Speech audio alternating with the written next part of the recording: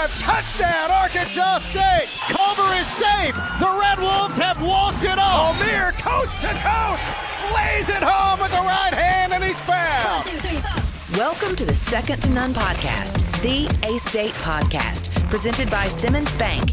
Now, here's a couple of guys who know the Red Wolves like no one else, Matt Stoltz and Brad Bobo. And we welcome you once again to the Second to None podcast, presented by Simmons Bank. Matt and Brad with you, and looking forward to another big episode today. We're going to be joined here in just a little bit by the Vice Chancellor of Intercollegiate Athletics at A-State. First time on the podcast for Tom Bowen. And we got a lot of things to talk about. Oh, yeah, there are a lot. We'll try to get to as many subjects as we possibly can with the A-State Athletic Director coming up here in just a little bit. In the meantime, we've got last week to recap. And for the men's basketball team, it was a tough stretch, had to make the Alabama road swing. They played Thursday night at Troy. Then Saturday, they were in Mobile against South Alabama. We'll start with the game Thursday. And, you know, going into this game, Troy was in second place, A-State right behind them in third. A Red Wolves win would put A-State ahead of Troy in the Sun Belt standings. So this was a chance to pass the Trojans. And it was a game that A-State led for over 31 minutes. There were 6 ties, 7 lead changes. Red Wolves up 6 at the half. They're up 10 with 9.5 minutes to go, but Troy ends up winning it 79-77. And you look back at this game, and really the turnovers were the big key. Just 5 turnovers in the first half committed by the Red Wolves, but 10 in the second half. And Troy ends up scoring 20 points off those second half turnovers. I told you this, well, you and I talked Friday during my show. And I don't know, I mean, when you sit through as many games as you and I sit through, sometimes you just you can get a feel for the way one is flowing or the way it's setting up. And I just, even through most of the first half of that game, I didn't like it. To be honest with you, I just had a feeling what happened was going to happen because A-State was playing, or let me say, A-State was outplaying Troy and didn't have enough to show for it. Similar to a football team that goes out and just moves the football at will between the 20s. Can't punch it in and the red has to kick zone. Field goals. A-State was outplaying Troy and didn't have enough to show for it because every time Troy was on the ropes, they'd throw a shot in and just hang around. And when you do that, when you get a good team at home like that, you let them stay close enough to make one run at you and beat you, that's essentially what happened. Yeah, their 3-point specialist, Desmond Williams, goes 6 of 9 from 3 in that game, and that was huge. And, you know, credit to Troy. They made big shots when they had to make big shots. And Duke Dean, their freshman, also had a big game. He had 13 points.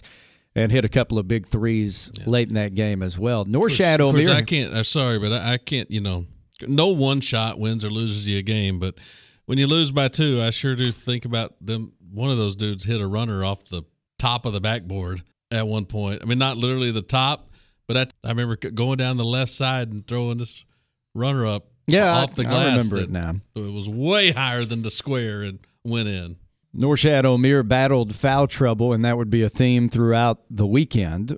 But he still tied a career high with 31 points, had 11 rebounds in that game against Troy. And even with everything that happened late and the turnovers in the second half and Troy coming back and taking the lead, A-State had a big turnover in the last 30 seconds of the game. They got down 4, but still had a chance, and Avery Felts had an opportunity to win the game with a 3 as time expired and came up just a little bit short. Yeah, strategically, now nobody asked me. You know, I think Troy misplayed the last couple of seconds and put itself in a position to pay a deep, deep price for it. I mean, you got the best shooter on the team, got to look in the air for the win.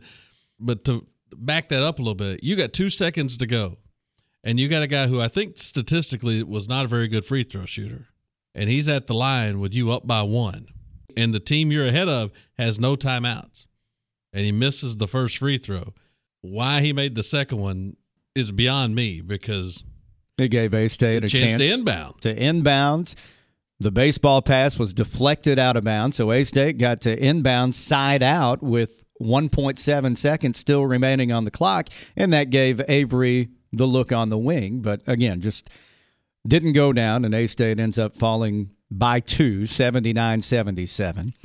The team traveled to Mobile on Friday, and then Saturday we're playing at South Alabama, a Jag team that is as talented as anybody in the league, and they're very good at home. They were 11-1 on their home floor going into Saturday. This was still a game that if the Red Wolves are healthy, they've got a good chance to win. And you felt good about it going in Saturday until I sat down with Coach Bellotto and he told me the injury situation. Now, Keon Wesley tried to go as much as he could on Thursday. He had started the game, although he had suffered back spasms Wednesday on that 7-hour bus ride from Jonesboro to Troy. Limited in that game Thursday. Keon was not available Saturday. And then Desi Sills had gone down on a flagrant foul. He went down and bruised a bone in his lower back on that flagrant foul. And he wasn't available Saturday either. So you're without two of your starters right off the bat. And then Caleb Fields looked to have turned an ankle late in the first half Saturday against South Alabama. So there's a third starter. Caleb did not return. And really, at that point, on the road against a good team, your backs are really up against a wall. And then Norshad's in foul trouble. Essentially, to me, you more or less played that game without four starters. How'd you think it was going to go? Like, you don't even have to recap this game. How's it going to, when you're on the road playing a good team and you're essentially without four starters, how well is that going to turn out? Norshad had to sit the final 10 minutes of the first half after picking up his second foul early on. And then cold shooting all night. Just nothing seemed to go down. It wasn't a matter of taking bad shots. They just were not going down. And the Red Wolves shot 33% on the night. South Alabama wins it 70-51. Despite everything that was going wrong, the Red Wolves actually outscored South Alabama in the second half of that game. But Norshad finishes with just 9 points, 9 rebounds in 22 minutes. Antoine Jackson, I thought, played well, 9 points, 5 boards for him. And then I thought maybe the biggest bright spot to come out of this game was the play of Mario Fantina, the Croatian, who hadn't played since the Georgia Southern game back on New Year's Day. He comes in and plays 14 and a half minutes. He was 2 of 3 from three-point range and finished with 8 points. To me, grab the Sunbelt scores from any night or whatever, and if you see anybody in this league win by 19 or 20, you can either assume some team had a really good night or some team had a really bad one, because to me, there's no team in this league 20 points better than anybody else in this league. Top to bottom, there's nobody in this league 20 points better than somebody else. I agree with that, and I also still like the Red Wolves if they meet either Troy or South Alabama again coming up in Pensacola in a couple of weeks. That is, if A-State is at full strength, and hopefully those guys, Desi and Keon and Caleb, are all good to go this week as the Red Wolves travel to Texas. We'll preview that road swing coming up here in just a little bit. The Red Wolves, though, 15-8 now overall, 6-5 in Sun Belt Conference play, in 5th place with 4 games to go in the regular season. Important to get in that top 4 so you can get that first round bye in the Sun Belt Conference tournament. Mm-hmm. The A-State women, meanwhile, were coming off a win Monday at ULM. They didn't play Thursday this past week. And then they traveled to Little Rock, the final game at the Jack Stevens Center for the Red Wolves. And you said last week you're in favor of them not ever going back. Yeah. Because they still have never won in that building. Yeah, I would just say, we ain't never going to, because we ain't coming back. And I'm all for keeping the series with Little Rock going. As long as it's in anytime they want to come to Jonesboro, just come right on up. Or until Joe Foley retires. Which, by the way, I've heard some rumblings could be sooner than later. He's been there a long time, and he's done a phenomenal job. I'm going to tell you this, and this was almost a rant, but it's not really one. And I want to be able to, because I know they're coming to Jonesboro Saturday. So I want to be sure that everybody understands what's being said here is being said out of respect. I always get cracked up by the high school coaches I deal with. If I'm talking to a high school coach that has a really, really good player, and then they run across a team that plays them close, maybe even beats them because that team went box in one, triangle in two, something to specifically try to slow down that great player. Coaches always describe that as a junk defense. Now, a lot of people just call that strategy. But coaches that way say, they played a junk defense against us. And I hear that all, and I love it. So along those lines, I will say this Little Rock team that just wants to drag you into the mud and dirty up a game. Arkansas State's lost a couple of games this year that were really, really fun to watch. You saw one at Oklahoma. I think UTA or somebody here, they scored some game. They played some games that even when they lost, you're like, man, that was a fun game. You never say that after a Little Rock game. You've never watched a fun Little Rock women's game. And that's exactly the way Joe Foley wants it. He's won a whole lot of games because of that. Listen, this is one I'd almost fight you over. Not really, but I stand behind this statement firmly. I know Chris Beard came in there and won 30 games in the game in the NCAA tournament, this, that, and the other. And I know that I don't really know the full history of their department, but to me, the best hire in the history of Little Rock athletics was getting Joe Foley. It's hard to argue with that. Little Rock able to defeat the Red Wolves this past Saturday, 64-55. We talked about the men being shorthanded. The women were shorthanded as well. Of course, Kia Patton's been out the last several weeks. She's out for the season with her ACL. But they were down to just 7 players Saturday after Trinity Jackson had to leave early with a shoulder injury. So we haven't talked about it here. So just in case you're following this team you hadn't really heard, over the last couple of weeks, Talia Roldan, she basically retired, right? She asked the coaching staff for kind of just a couple of days to step away. And when she came back from those couple of days to step away, her decision was, I'm done playing basketball. And so she was gone. Now, Carolina Shedlowska, a kid who wasn't playing a whole lot, but gave him another body and was playing some. Now she's gone because I think maybe is going into portal. I heard once upon a time she might even leave, and again, she might be done too, but she's entered the transfer portal. Mm-hmm.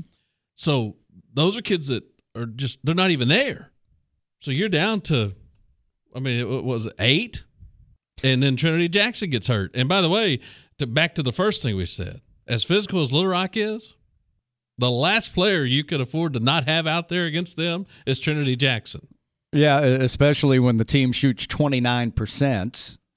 It's hard to win on the road. Now, A-State did stay in the game by forcing 18 turnovers, but they fall short 64-55, and the women now 11-13 overall, 4-7 in Sun Belt Conference play. We're going to be joined by Tom Bowen when we come back here on the Second to None podcast, presented by Simmons Bank. You raised your family here. Did every July 4th here. Refinished the floors here twice. Sized up your daughter's boyfriends here.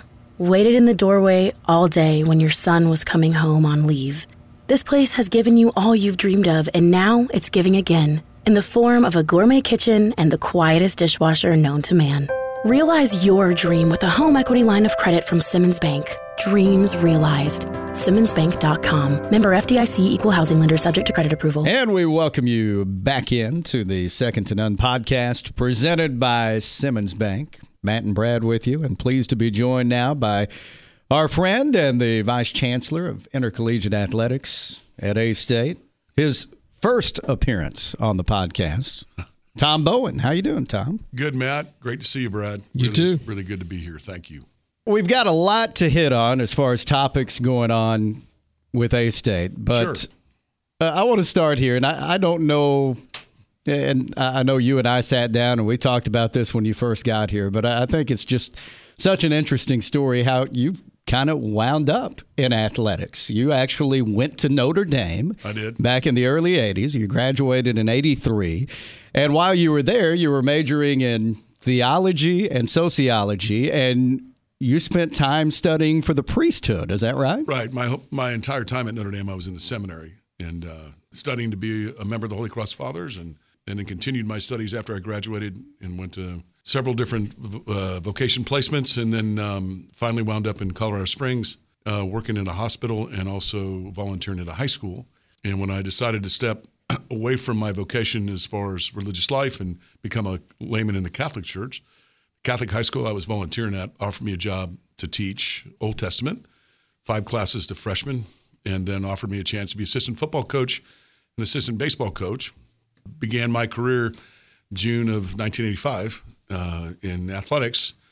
I was there one season as assistant football coach. The head coach then moved on. They made me the head football coach there, and then the baseball coach left. They made me the head baseball coach, and so I was head football and baseball coach and teaching Old Testament, and found this tremendous vocation. And so began my career in athletics, and went from there, and then wound up at De La Salle High School a year and a half later, coaching and teaching there, and then became the athletic director in '87 at the most premier Catholic high school in the country at the time. Bob Ladisher was the coach, and at that time he'd won 44 games in a row, and the world just began to come together. And I was 26 years old, and I was an athletic director at a major all-boys Catholic high school in the top school in the Bay Area. And my career kind of built from there, and then wound up at St. Mary's College, and it's kind of just kept having opportunities. And then John Chancellor was the AD at Cal Berkeley and met me and offered me a job to come work at Cal.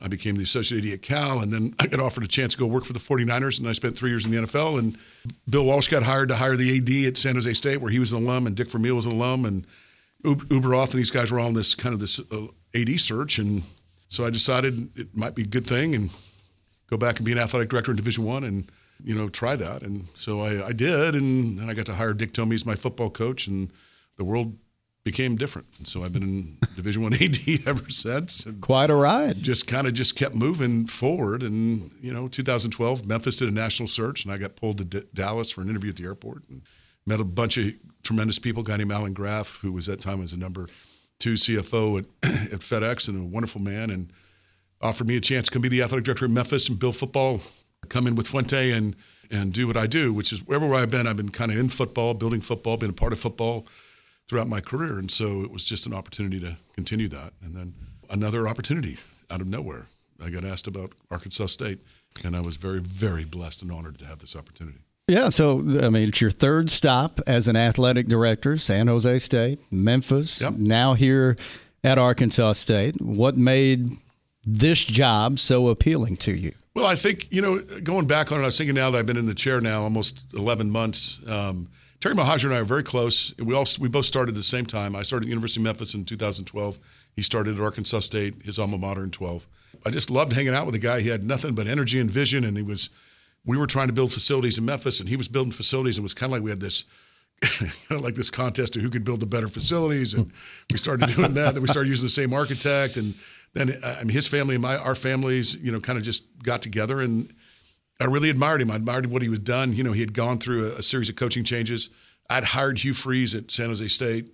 When I'd hired Mike McIntyre, we hired Hugh. He was there 6 weeks, and then he came to Arkansas State. Yep. So we have a lot of connections, and I just followed the Red Wolves. I followed the program. Mostly followed, because I would come up here and see the amazing progress in what was being done to create the facilities at a Group of 5 program that could then become extraordinary. The issues that challenge us in the Group of 5 or the non-autonomy schools is that you have capital needs and programmatic needs simultaneously. You need to spend millions and millions of dollars in new facilities or upgrades or what have you. You also need to raise millions and millions of dollars to run your programs at the highest level, to compete for championships and have postseason play across the board. And what happens is this dynamic is that it ebb and flows. So some months you're focused on capital upgrade and you move your capital. And then that donor base becomes your capital donor base. But now you can't pull them back into your annual programming base. So now you're out looking for new and exciting supporters to come in there, and that takes time. And so the thing that was most appealing coming here is that baseball had to be addressed, and it will be, and it's going to be. And some other small facility changes and upgrades and some renovations and some stuff to be done down by the track and by the soccer fields and have you. But the monolith, which is always your stadium, your football operations, your weight rooms, your training rooms, the big piece of rock, had already been built in a spectacular form. These are some of the finest facilities I've ever seen in any of the Group of 5 schools I've been in. And some of the Power 5s I've seen don't have what we have. So I was very excited. I knew Butch very well. I liked Butch.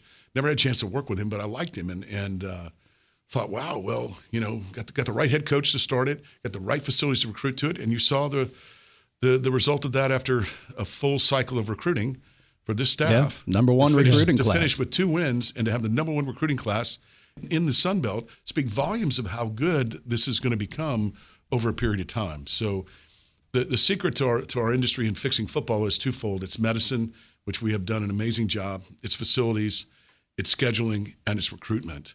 And you're seeing this start to come together in a way that's going to be phenomenal. So we know you had familiarity, but at the same time, we're on the side of it where we know that the powers that be are out vetting candidates when a job's open, AD job in this case. Yeah. We don't ever think about the fact that, the AD candidates vet in the school too. So when you're doing your due diligence to see, do I really want this job? What are you looking at? Well, first and foremost is the leadership at the university. Kelly Danfus is the finest chancellor president I've ever worked for in my career. He is my 9th president and chancellor that I've had the opportunity to serve. His vision, his acumen, his experience, his educational kind of blending of educational and athletic priorities and the way he does keep everybody as a family moving forward on the same vision is extraordinary. He's very involved with us. At the same time, he's very much asking me to lead and letting me work together with him on a vision and what we're trying to do in athletics. So for me, first point was to know who would be in charge of the university and what was his tenure and how long would he be here. And then the second piece was looking at the staff and coaching staff. I had met Jerry a couple times. I didn't work for Terry when I was running Bellwether, when I was running it kind of between Germantown and Alamo, California, Bay Area and back. And so Jerry and I met. We did a project for Terry. I liked Jerry. Thought Jerry was pretty sharp, and we had a pretty good thing going on. And I did some good work for Terry, and I got to meet some other people. And I liked the staff. I mean, I really liked what was going on. I thought, that it would be a really, given where it was going, it'd be really good to catch that train. That it wasn't stopped at a station. There are athletic programs in Division I that are stopped at a station, trying to reload, trying to rebuild, trying to fix the engine, trying to get it going. This program was moving in a very good, strong direction. And then as I became more involved in the candidacy, I looked at Jim Patchell, Mike Hagan, MJ. I looked at what was going on. I knew Bellato. I'd met him a couple times. I'd met Matt Daniels before. I just had met a lot of coaches and thought, good coaching staff. Things are going in the right direction. So I felt like it was a chance to put my name in and see where they thought I could help them build the programmatic side of it, because that's really one of my specialties, is building revenue streams, budget streams, creating efficiencies, getting very, very lean and very effective and very good, and hiring really good talent. You've had a couple of big events recently, the Night of the North, also the Grand Slam banquet, where you have talked about one of the things that you already mentioned briefly, and that is the baseball renovations. Yes. And the much needed renovations at Tomlinson Stadium is something that I know has been really high on your priority list. So what can you tell us about what's coming for A-State baseball? Truth be told, it's a project that's probably been in process for a very long time. There's probably been 8 or 9 different versions of a new stadium, a better stadium, a different stadium, a stadium here, a stadium there. And there's been a lot of effort put in to put it together. Immediately, what we've done is come in and addressed, the positives of the current facility we have and how to expand that and build upon it. So it's really a massive upgrade in the current structured stadium spot that it is in right now. It's a wonderful place to have a baseball stadium right off Redwood Boulevard to a 3,000 cars a day driving by. Lights come on, people know we're playing. There's a lot of excitement. It's just a matter of making that facility very, very, very good.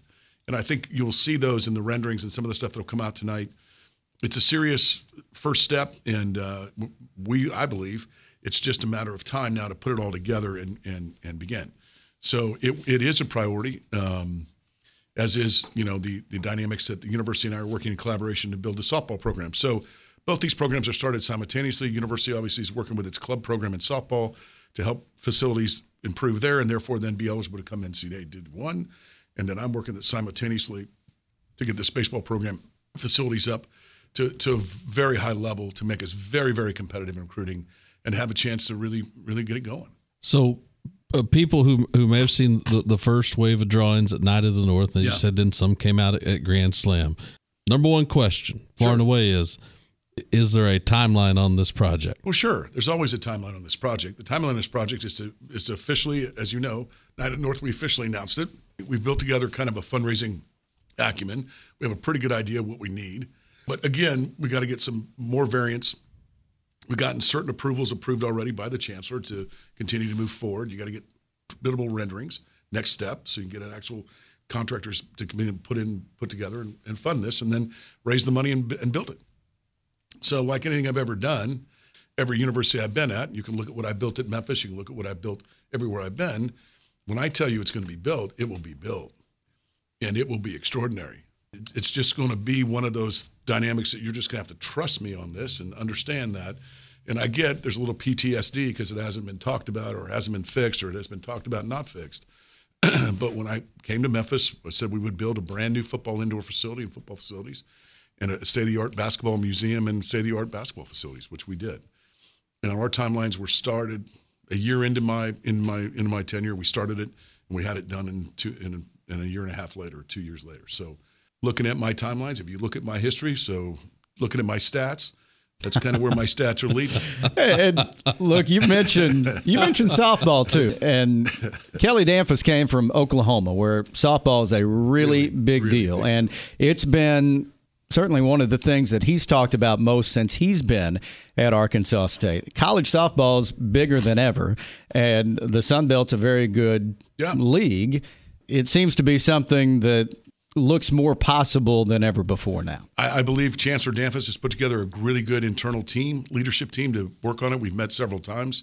There's renderings, there's drawings, there's movement, there's communication. Now it's up to the university to continue to, and they'll collaborate with us because they want to make sure they do it right so it can be seamless from club to Division I. So I think things are in motion in a very good way that way, but I can't, I'm not going to sit here and tell you exactly their timeline. I don't know that yet. Yeah, and there have been some really cool things that have happened on your watch now as far as just improvements. The floor looks amazing out at First National Bank Arena, the new floor. Thank you. I haven't heard one. That's what that's as nice as any floor you'll see.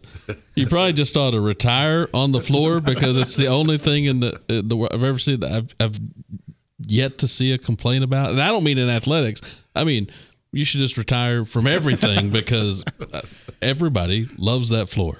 Yeah, I'm actually proud about the digital tables too, to be able to actually run those digital tables now.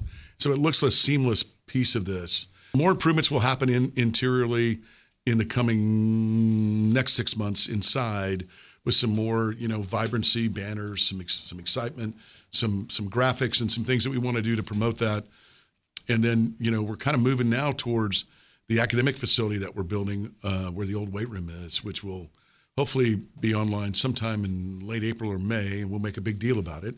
But we'll have the largest academic facility for student athletes in any group of 5 school in the country. And it'll be encase almost 10,000 square feet of academic support, computer support, individual rooms, tutoring, smart TVs, state-of-the-art technology, software, allowing our student athletes to then really excel in the academic side of the thing, helps us with any of the other opportunities they want to do entrepreneurially or, what they want to do as far as social media and other things like that too. So we feel very strong about that, and it's gone very well. We've talked about facilities. We've talked about baseball, softball. We mentioned football earlier. Sure. We're in the middle of basketball season right now and winding down toward the end of the regular season. It's been an exciting season for the men to this point, and everybody kind of knows the situation with Coach Bellato's contract. This is the final year of the contract. Sure. What is your timeline as far as Coach Bellato? I appreciate the absolute timeline question, but as you should know, Joe and I are learning to work with each other, and here's what I'm going to say to you, and then this will probably give everybody, if you can read between the lines. I didn't hire Coach Bellato, but I knew him, and I like Mike very much. And Mike represents a lot of great characteristics that I really am proud of, the way he runs his program, demands academic success, engages with the community, is very good and very prepped, has a good staff, and does the right things, says the right things. I think we're having an extraordinary season, and I think everything's going in a very good direction for a strong future for all of us. So we are in that process to build that future. And if you can read between the lines, you know what I'm talking about. All right.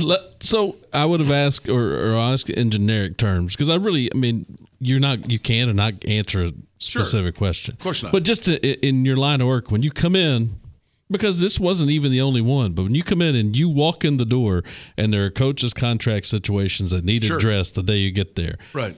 What's the process versus where are you looking at where the program is right then versus the totality of the coach's time? Well, I think what's really important is so it's happened everywhere I've been, and some more than others. This was not an unusual number of coaches that were in halfway to their contract or end of their contract. You come in and you evaluate. First of all, you talk to the former athletic director. You get their background, why they made the hire, how the hire happened, where they were with the program, and then you spend a great deal of time doing individual homework on the program, on the time, on the wins, the losses, the student athletes' feedback, the senior exit interviews, the number of assistant coaches, the kind of the medical dynamic involved in here. For example, you can immediately come at people and get upset at a coach for his record, but if his 5 or 6 best players are hurt, it's really hard to kind of say, well, this is his fault in the sense that this happened this way and this didn't happen that way. So what I do is spend a great deal of time studying the program. At the same time, I spend a lot of time talking and listening to the coach and getting a good sense of things and getting a sense of where things are going to be, asking about, vision, future, recruitment, retention. Right now with the portal and all the dynamics that are going on right now, a head coaching hire has never been more critically to understand the team dynamics.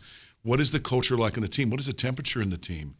I spend a lot of time, sneaking in and out of practice and then coming, watching what's going on, talking to kids, talking to student athletes, asking about their experience. Hey, how's it going? How are we doing? Everything going? And just really getting a sense of the culture that's in play. Because right now, you make moves on head coaches, you understand that if that coach is beloved and dearly loved by the players that are there, they're leaving with him. Mm-hmm. And you're going to be abandoned with a dynamic where you don't lose all of your current roster or third of your roster, you lose the head coach. You're now bringing a new person in and you're creating expectations on them to be successful immediately. And if they're coming into a successful program, you run the risk of having the thing go completely on the other side. Yeah, so, right now every coaching hire could be a rebuild no matter what. Correct. That's exactly right. And so you need to see it that way. And by looking at it that way, you need to value the work that's done with the student athletes and the student athletes' temperature of how they feel about where they're at. It's important that student athletes at Arkansas State understand that we care about them, that this is their place, that we are part of their family, and that they are part of ours. And we do that by the way we do the little things that we provide, the little things that we make sure take place, the way they travel, the way they're geared, the way they're uniformed, the way we do the little things, the way we market, support. Those right now are the most important things happening in college athletics in Division I if you want to keep a team together and not have to go through a massive recycling dynamic if you get a coaching change. And of course, we mentioned Coach Bellato, but that's just one team that you're trying to, gauge. You want to know inside and out everything that's going on with that program, right. But you also have permanent hires to make with women's basketball and with volleyball. Well, the volleyball search has already begun, and we're now in the stages of the initial interviews. Zoom that'll probably happen this week. We've got 3 members of the volleyball program. 3 young women are on our committee with our committee. We'll put it into a real get through the Zoom process of the 6 that we have, and we have 4 females, 2 males. We have 3 former head coaches in Division I, and then we'll come down to a kind of an on-campus dynamic, and we'll move very quickly because the program. There's a lot of anxious young female student athletes who are wondering, what are we doing?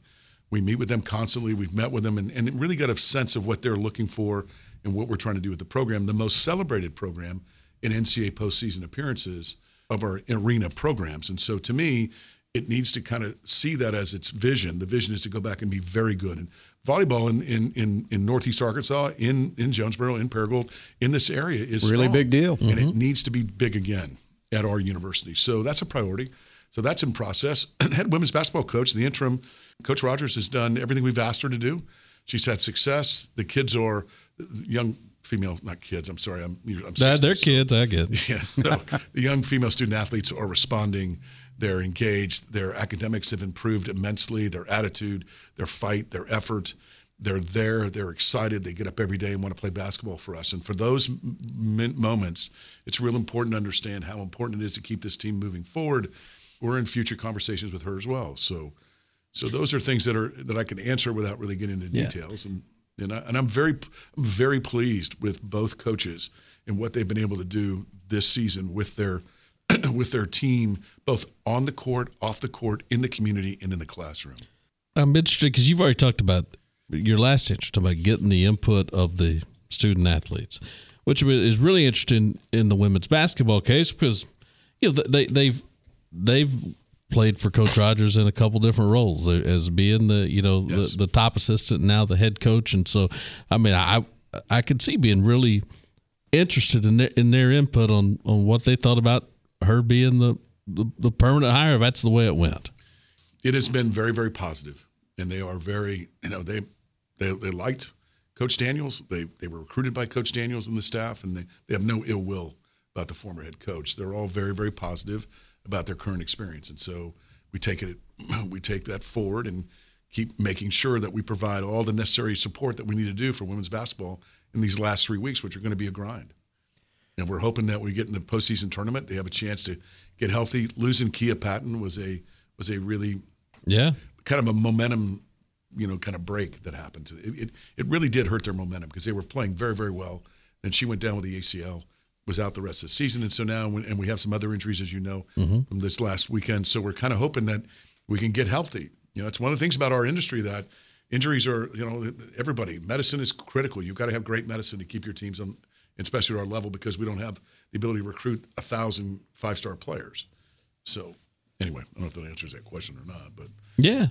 In the meantime, there are a lot of good things happening. You've mentioned a lot of them with the improvements that are coming for the facilities, and obviously a lot of exciting things ahead. But I know you're also proud of the staff you've assembled and some of the initiatives that you guys have put together. I'm very honored and blessed that I was able to convince young men and young women, and a very dear friend of mine who's been around a very long time, to come join us. Thomas Bay has been an extraordinary addition as our deputy, obviously an athletic director for 22 years, Under Armour AD of the Year, won a national championship in baseball at Fresno State. I mean, he is a rock star. And so we have basically the ability to kind of simultaneously run external and internal and keep everything moving forward. It's been one of the reasons we've been able to have a lot of success early in what we're trying to do in our initiatives. Clearly, the addition of a CFO that we announced last week, Amy Foster, is one of the leading CFO, finance thinking, outside the box, solve your problems administrator in our industry. She's done very, very well. And again, very blessed that she took an opportunity to come join our team, as did Wes England from UConn, as did Maddie Stein from Oklahoma, as did, Lydia, who I took out of UT San Antonio, and really have kind of built around that. Another level of people have come, and they continue to come. And I feel like the initiatives are kind of the simultaneous movement of us coming together and saying, okay, Terry Mohajir had an extraordinary vision, and Terry was able to create the vision for what was needed and what had to be built and what had to be put together. And then what we're coming in behind it, and we're building all the programmatic structure that comes into a fantastic place, a fantastic facilities, fantastic, operational dynamics that then mirror what has been done. And that's really and true when I've talked to Terry, I've told him that. And I think that's what, if Terry was here, he'd tell you that's kind of where my wheelhouse comes in. You mentioned your latest edition is a CFO that came out last week. Yeah. I want to kind of go back to coming in and over the course of these first 11 months. Something interesting you talked about was that at some point, when donors kind of become capital donors, that's what they are. Mm-hmm. How big a part of your challenge coming in was sort of getting your arms around that, not just taking the financial situation kind of at face value, but getting into it and kind of seeing how much of that's capital money and really coming out of that and dealing with the pandemic and shortcomings there, getting your arms around what our real financial status is? Well, it was critical that it was done quickly. I spent the first 6 or 7 weeks just going through all the old information regarding the 2019, the 2020, 2021 operational dynamics, the budgets, and then looking at the capital campaign for the tower and the Johnny Allison Tower, and then the Northeast End Zone and the locker room, and so basically merging all of that together and kind of synthesizing that into understanding that we have asked the community, we have asked our supporters to make extraordinary support. They've done incredible support philanthropically for Arkansas State Athletics. There have been some amazing gifts and some amazing league gifts, Mr. Allison being one, along with Mr. Woodard and a myriad of other human beings, male and female, who have come on and just given, generously. So the dynamic here now is to build the programmatic piece. It's not quite as bricks and mortar attractive, but it's got its same kind of profound effects. So for me, it's been recasing and recalibrating and being very aware and mindful of people's past commitments, present pledges that need to be paid, and not going back to the same people all the time saying, hey, we need you to help us again, need you to help us again. We're wonderfully excited when they do, but it's our job to grow this donor base instead of a vertical triad, it's a horizontal triad. And so you're seeing us go out and find more and more Arkansas State fans, more and more people that support Arkansas State who haven't been contacted, who weren't part of the initial push in this. And we're having a lot of success in that. Also building new corporate partnerships and working with the current corporate partnerships we have. And simultaneously going in and before we got the CFO hired, it was me going in and rebuilding this entire budget and basically spending half the day I'd spend half the morning being the CFO, and then I'm the AD, and then I was the guy most excited about getting Amy hired was me because I may get my normal life back, but because I'll spend mornings going through the finances for an hour and a half every day to keep things efficiently moving. Our industry is a fascinating industry. There is no governors and costs. There is no, shall we say, market balance on what it's going to cost you to fly your team or feed your team or put them in a bus or buy a helmet or buy soccer unis or deal with your fixed costs in college athletics move every year. And they move between 4% and 7% at every piece of the budget line every year. So if you have a flat budget that hasn't moved in 9 years, you're looking at about 36% of the dynamic in cost isn't reflected in the cost. So now it comes down to how do you rebuild that. So the first thing we've done is we've consolidated how we do travel, how we go we're working with a broker to go and get a multi-hotel deal done so that every program that plays in the Sunbelt team stays in the same hotel. And therefore, then we break her down and get a better rate, which then the event comes back. They pretty much do that anyway, so it makes sense to put together a deal. Yeah. But so what you do now is you cut it in the front end and say, this is what we'll pay. Yeah. We'll pay this for every program we put in there, and then this is the savings. We take the flat line budget, and we have a gap in this budget. Then we disperse into recruiting. The biggest challenge I have right now is to provide these coaches with enough recruiting financial stability to go out and really take the local, regional, super regional, Western national approach. So as Coach Patchell continues to be very, very successful, he has the ability to recruit nationally to kids come run at Arkansas State. We need to provide him the ability to do that. Mike Hagan has the ability to recruit nationally and internationally. You've got to be able to provide him the ability to do that. Justin Cossack, who's building a bowling program that could be extraordinary, has to be able to recruit nationally because he's playing at a really high level, right? So those are things you come in and financially want to build to make sure they've got enough to recruit, enough to make sure they can touch every possible person, male or female, great young men and women that could be Red Wolves and come here and keep building our tradition. Once you start a championship program in motion, your greatest danger is that you don't understand how to keep it funded. It isn't the coach that's a part of it. He's the bellwether. He's the piece that's front of it. And if you can't put the financial backing behind him, it will fail. It will stall. It will stop, and he will go. So to me, the next big piece of this is to continue to find a way to build capital projects behind women's basketball, men's basketball, volleyball, football. Football doesn't have a war chest. Football has the finest facilities in the conference, and we're struggling to keep things moving forward in football, because we don't have a war chest. So that's my job. My job is to go out and build the programmatic pieces that keeps coaches' trajectory moving, keeps recruitment moving.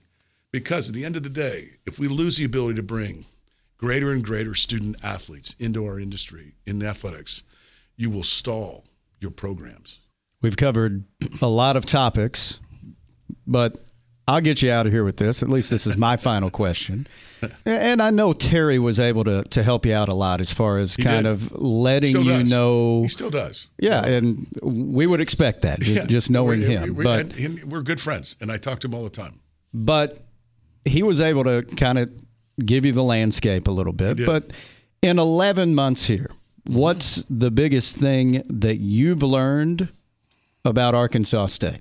I think the thing I've learned the most, that I've found the most exciting and yet at the same time the most amazing, is this community truly is a family-centered community. There is not a lot of secondary agendas. Everywhere I've been, there's always been people have different agendas, people have different issues, everything. Everybody here wants to support the university. They want to support the students. They want to support the student athletes, and they want to be a part of something great. And I think there's such a tradition here. This institution has had such success. And as we continue to move up this ladder in Division I, as we continue to get very, very more and more competent, and there's this whole world out here in Northeast Arkansas that we could embrace as our family. Because I think in a state where there's two Division I programs that play at the FBS level, there's our brothers in Fayetteville, and then there's our brothers and sisters in Jonesboro. I think it's wonderful to be a part of that, to build that program to create the same kind of synergy that we could create in the coming years.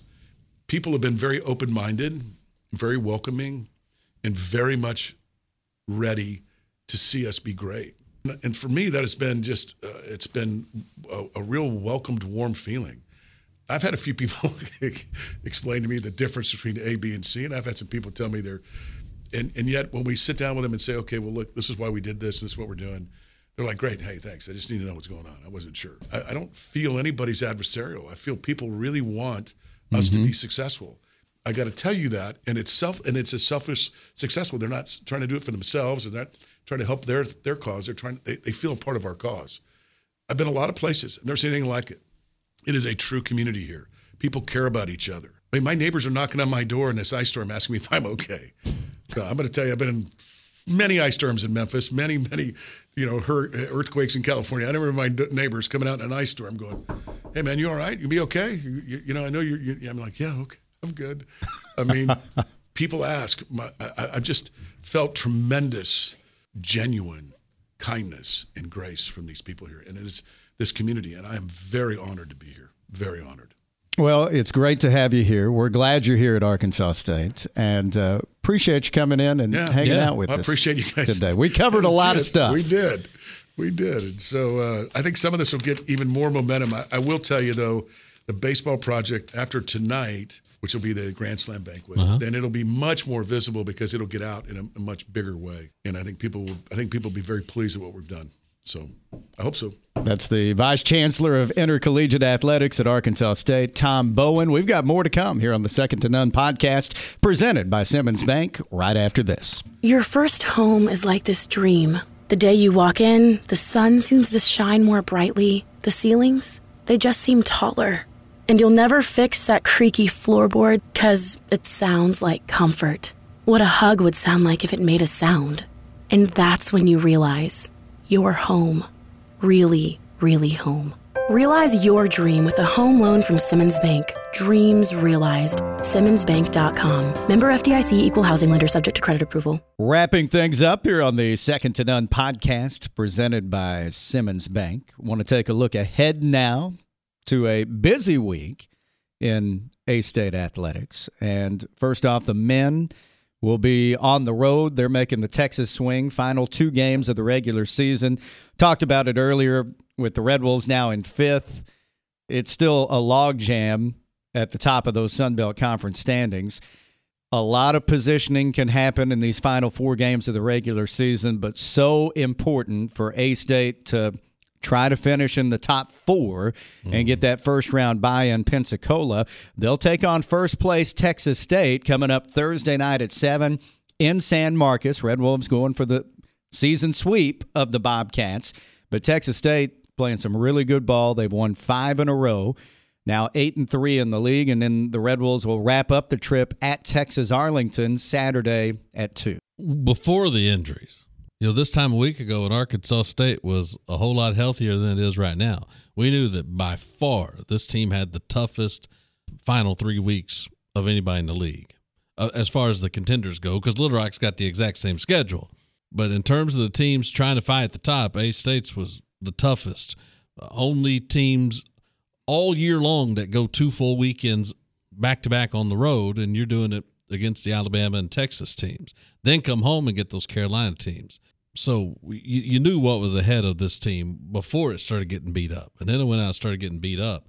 And, this is tough. And every game's big.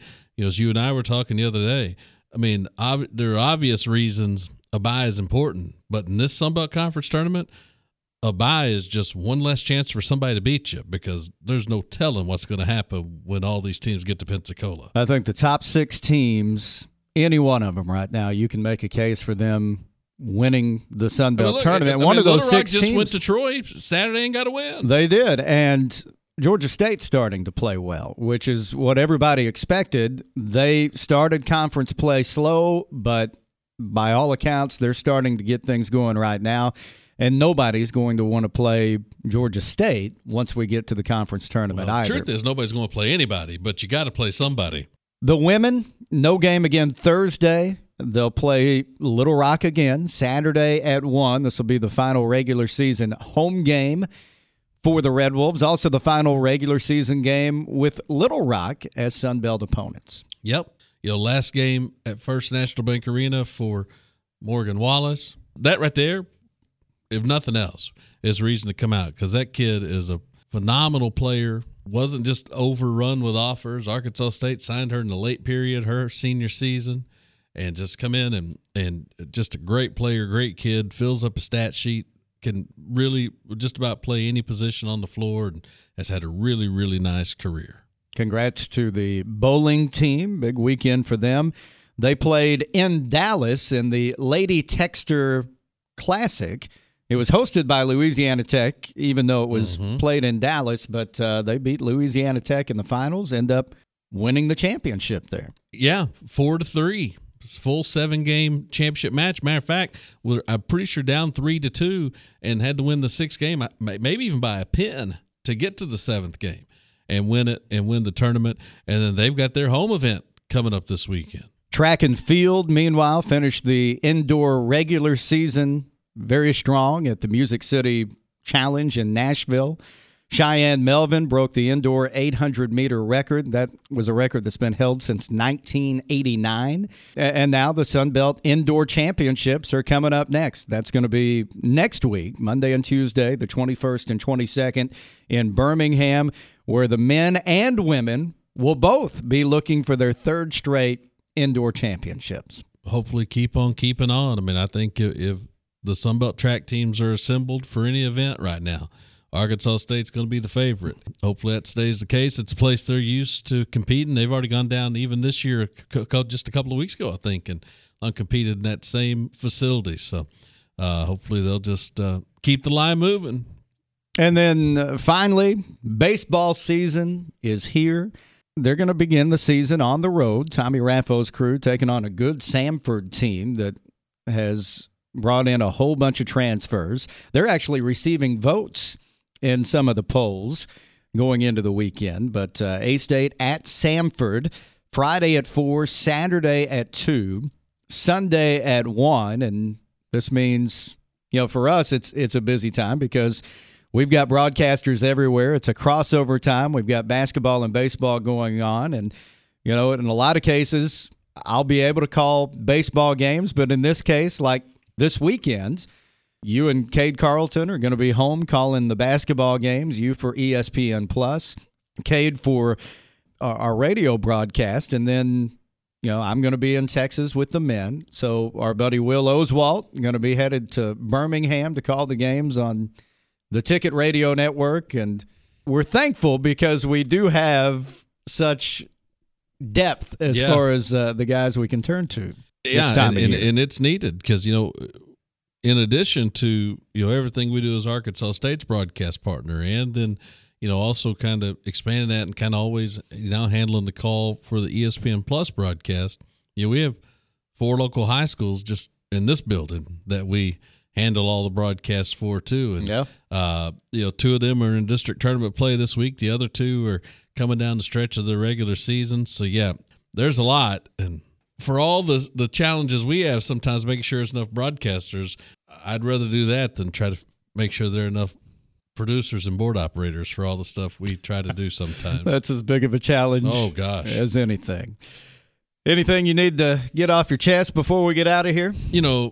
Pretty simple. If at any point Sunday night into Monday morning, you made a social media post calling the Super Bowl halftime show the worst ever, it's pretty easy. You probably weren't the target audience.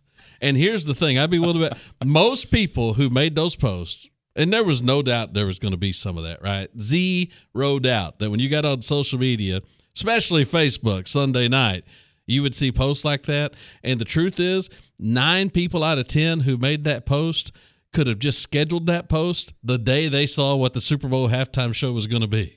Yeah, they could have. Because it wasn't for them. I think for our age group, we were the target audience. That's right. And you didn't see anybody our age posting that. We thought it was the greatest thing ever. But for a lot of age groups, I can see why they probably didn't like it. They weren't around for that time period and probably didn't appreciate it as they should. Yeah, and they should appreciate it. If you're a lot younger than us or a little bit older, you don't even have to be a lot older. If you're 10 years older than us or 20 years younger, yeah, you probably didn't know a lot what was going on. But for people of our age, early mid-40s and a little bit younger and a little bit older, than it was in our wheelhouse. It's been another fun episode. We appreciate Tom Bowen swinging by and enjoyed our conversation with him. Enjoy the week, a very busy week in A-State athletics. We'll recap it all next week right here on the Second to None podcast presented by Simmons Bank.